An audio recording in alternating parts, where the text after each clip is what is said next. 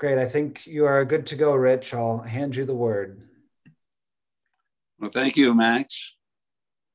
Good to see you, Nato. I'm happy to be here to share some thoughts on practicing Dharma. Several weeks ago, you may recall, Nato gave a talk on Shikantaza as pure sitting, with no instruction, no guidance, no mantra. Emphasizing the centrality of Shikantaza in her lineage practice, she indicated that guided meditations are quite beside the point, and she referred to Dharma study as entertainment. My immediate takeaway was Shikantaza is real Zen practice, all else is entertainment, because it involves dualistic mind. So in a follow-up email, I wondered, so Dharma teachings are entertainment? And Nato replied, no, Dharma study is entertainment, not Dharma teachings. So, okay, but Dharma teachings are not Shikantaza.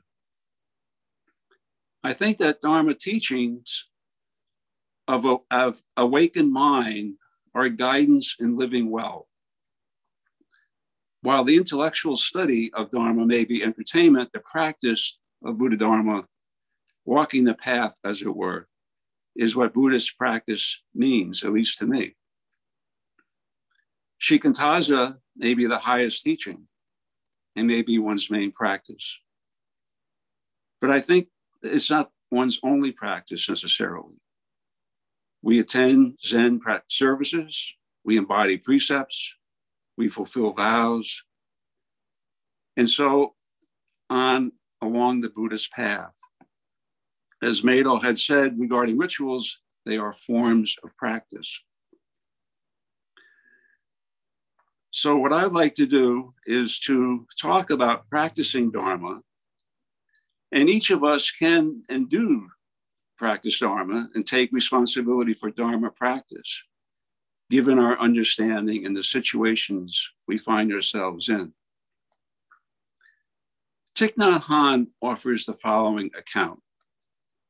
One boy who practices at Plum Village told me this story. When he was 11, he was very angry at his father. Every time he fell down and hurt himself, his father would get angry and shout at him. The boy vowed that when he grew up, he would not be like his father. He would be different. But a few years ago, his little sister was playing with other children and fell off a swing and scraped her knee. It was bleeding, and the boy became very angry. He wanted to shout at her. How stupid. Why did you do that? But he caught himself because he had been practicing mindfulness. He knew how to recognize anger as anger, and he did not act on it. A number of adults circled around to take care of his sister and putting bandages on it, etc. And so he walked away slowly and practiced looking deeply. Suddenly he saw that he was like his father, and he recognized that if he did not do something about his anger, he would transmit it to his children. It was a remarkable insight for an 11-year-old boy. And at the same time, he saw that his father may have been a victim just like him. The seeds of his father's anger might have been transmitted by his grandparents. Because of the practice of looking deeply in mindfulness, he was able to transform his anger into insight. Then he went to his father and told him that because he now understood him, he was able to really love him. This is from Teaching Peace, pages 31, 32. Now, I think this is authentic Buddhist practice of discipline and not allowing the seed of anger to manifest, of meditation and looking deeply, of understanding and seeing the nature of phenomena as dependently arisen, of compassion and seeing other as self, of loving kindness and bringing healing to his relationship with his father.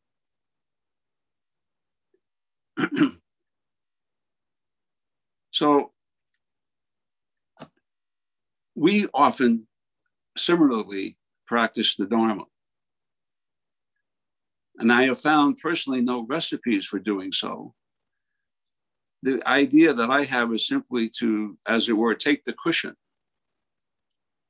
in whatever situations one might find oneself. So I like to give voice to two examples. I use these examples because the situations that arose were ones that we have all experienced in one way or another. This is the first example. It was a sunny, warm September day, a beautiful day, and equally tragic. Great destruction and great suffering for many. I decided that the morning's events might serve as a basis for a meditation on suffering. So to generate the wish to be compassionate and relieve beings from their suffering, I took my meditation cushion to a nearby area of giant oak, maple, and pine trees, softly clothing dry, grassy earth, and warmed by streams of sunlight through the high leafy branches. I sat and I began to dwell on images from media and imagination, the destruction and suffering of those killed and injured, of course, in the Twin Towers I'm referring to, as well as the suffering of their loved ones. And I then attended to the human causes of such destruction and suffering. But soon I was dwelling on destruction and suffering in other contexts, and of the human causes of those destructions and sufferings. I came to identify with the immediate victims of destruction and with loved ones, but I also came to identify with the sufferings of the human agents of destruction. The faces of American victims and Arab agents gave way to the faces of Jewish victims and Nazi German agents, of Tibetan victims and Maoist Chinese agents, and most vividly of Japanese victims and American bombardier agents. Agents of this devastations of far greater enormity. I realized with regard to both victims and agents of destruction, there but for the grace of God am I. This intuition was accompanied by yet another. The suffering of innumerable beings each reflect vulnerabilities and habit energies that dwell in me and in all other beings. These intuitions, along with the causes and conditions of that day's suffering, then dispersed into a formless spaciousness, out of which it appears all perceptions, thoughts, feelings, and emotions arise only to dissolve. That night, I took great comfort in the awareness and loving kindness of Buddhist Sangha friends. And for 9 months, beginning the next Sunday, I sat with Christian society of friends, realizing the importance of just sitting in the peace of interbeing. A couple of days later, I wrote an editorial for the Buffalo News on why it was important to refrain from warfare for our nation, to truly honor the dead. In hindsight, that September day remains tinged with horror and sadness. But in memory, I also joyously see wondrous light streams piercing through leaves and branches, set against the clearest and bluest of autumn skies. This is a second example. At the time of President Trump's inauguration, Southern Tier Sangha gathered for meditation on the 4 boundless qualities. The instructions for these meditations follow the customary loving kindness sequence. with a twist. We meditated first on oneself, then on one's dear ones, on the person next to us, then others like ourselves politically, culturally, geographically, and religiously, and others unlike ourselves politically, culturally, geographically, and religiously. So quite naturally, I found myself suffused in sympathetic joy for those similar to me when my most beloved candidates won office. And then somewhat surprisingly, I found myself suffused in sympathetic joy for those dissimilar to me when my least favorite candidates won office. When it came time to meditate on compassion, my sense of suffering with became more intense for those unlike me whose favorite candidates won, in part because, at least I thought I could see, the delusions underlying their judgments and expectations, and hence the anguish and suffering that they would experience when firm expectations are not realized. Our Inauguration Day practice helped displace bitterness of disappointment with a sense of communal care. One result was that Sangha members organized an interfaith panel discussion on the Golden Rule. We called it When a Stranger Knocks. And from there, others joined in organizing the Olean Area Charter for Compassion to celebrate the many diverse ways that the community manifests compassion and loving kindness for others. As often said, one thing leads to another. And this is why the intention to benefit all beings is so important, because through the intentions, we channel our energies, our efforts. Thich Nhat Hanh's 11-year-old boy felt an afflictive emotion, anger. My examples worked off emotions of moral horror and bitter disappointment.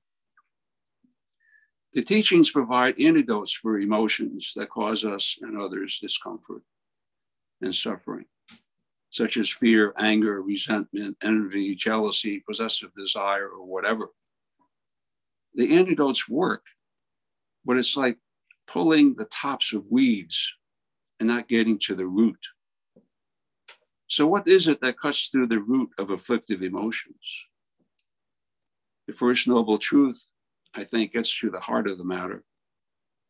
It reads, at least in one translation, "Now this, monks, is a noble truth of suffering.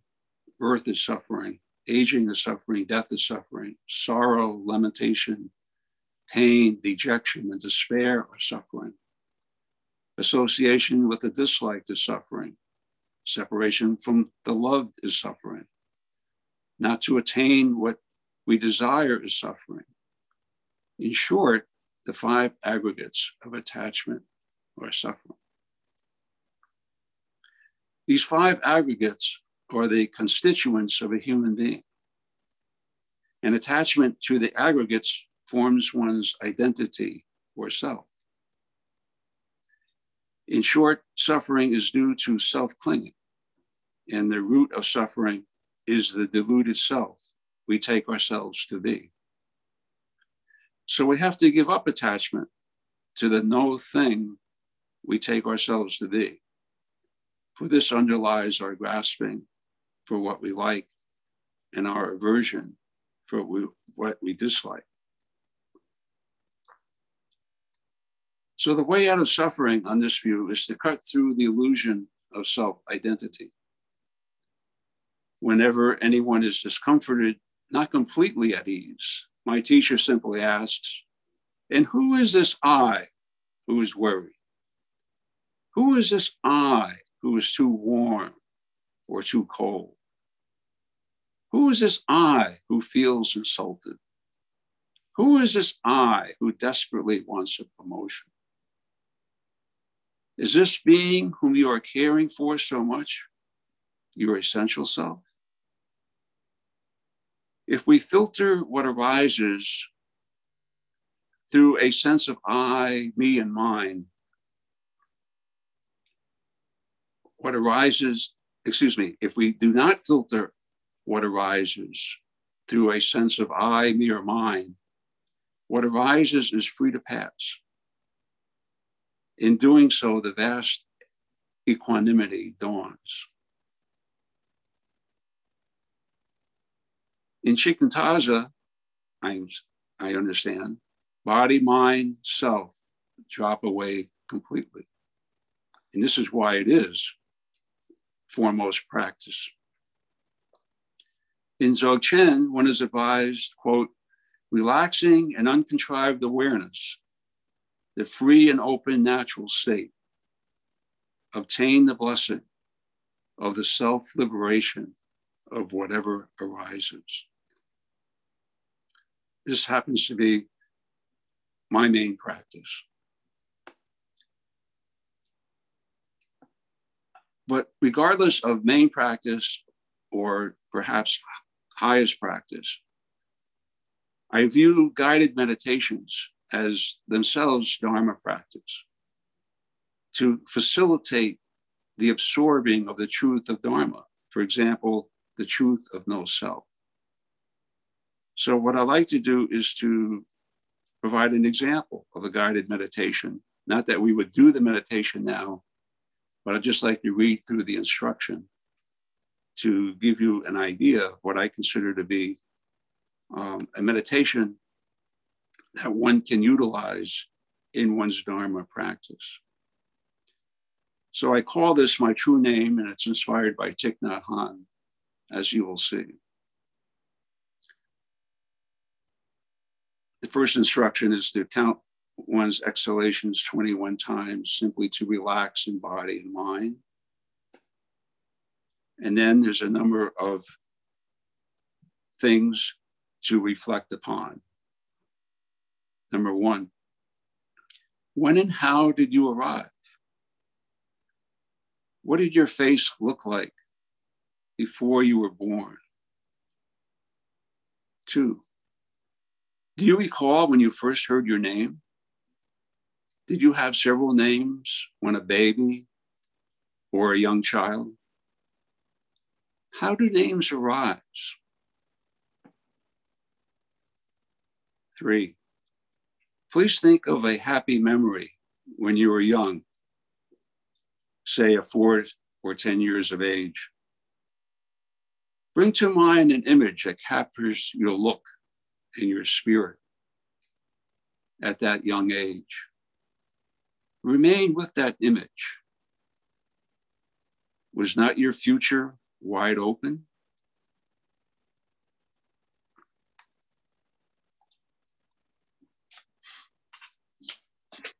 Now think of when you were in high school or college, or better yet, perhaps middle school, junior high. What were your names then? How were you known by your friends? What kinds of labels did you have? Was your spirit the same or different at that point in time? 5, recall a time marked by achievement or transition into adult life. Perhaps it was a commencement, a marriage, a first real job, birth of a child, or whatever. How did you then view yourself? Was your horizon still limitless? What names or identities have you come to assume?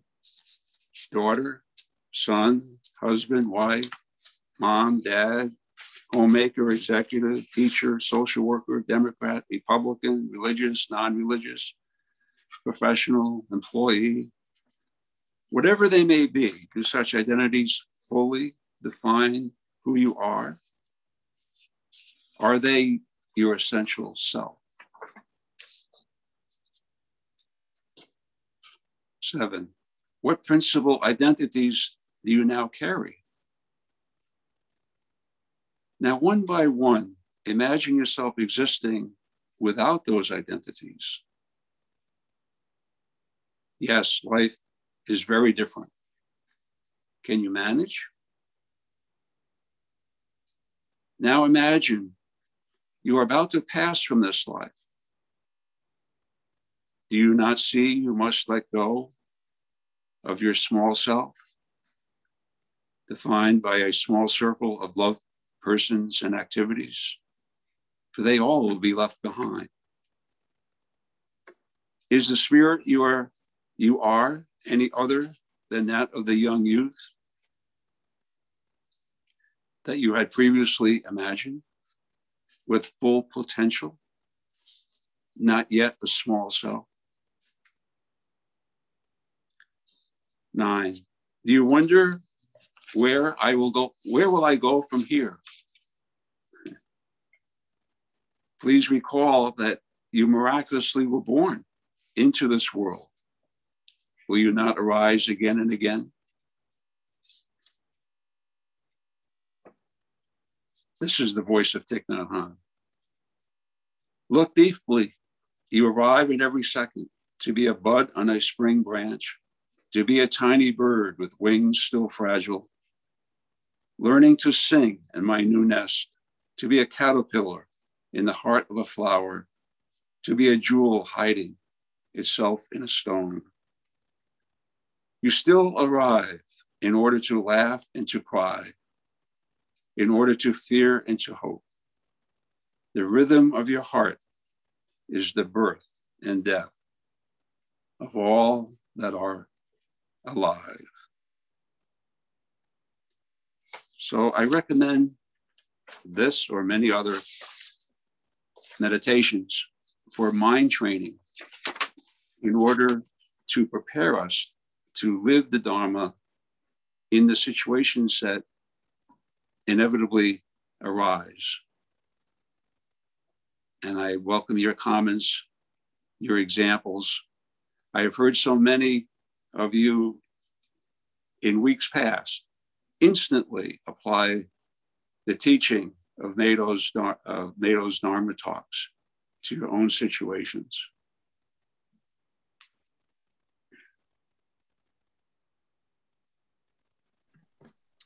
Thank you, Rich, for the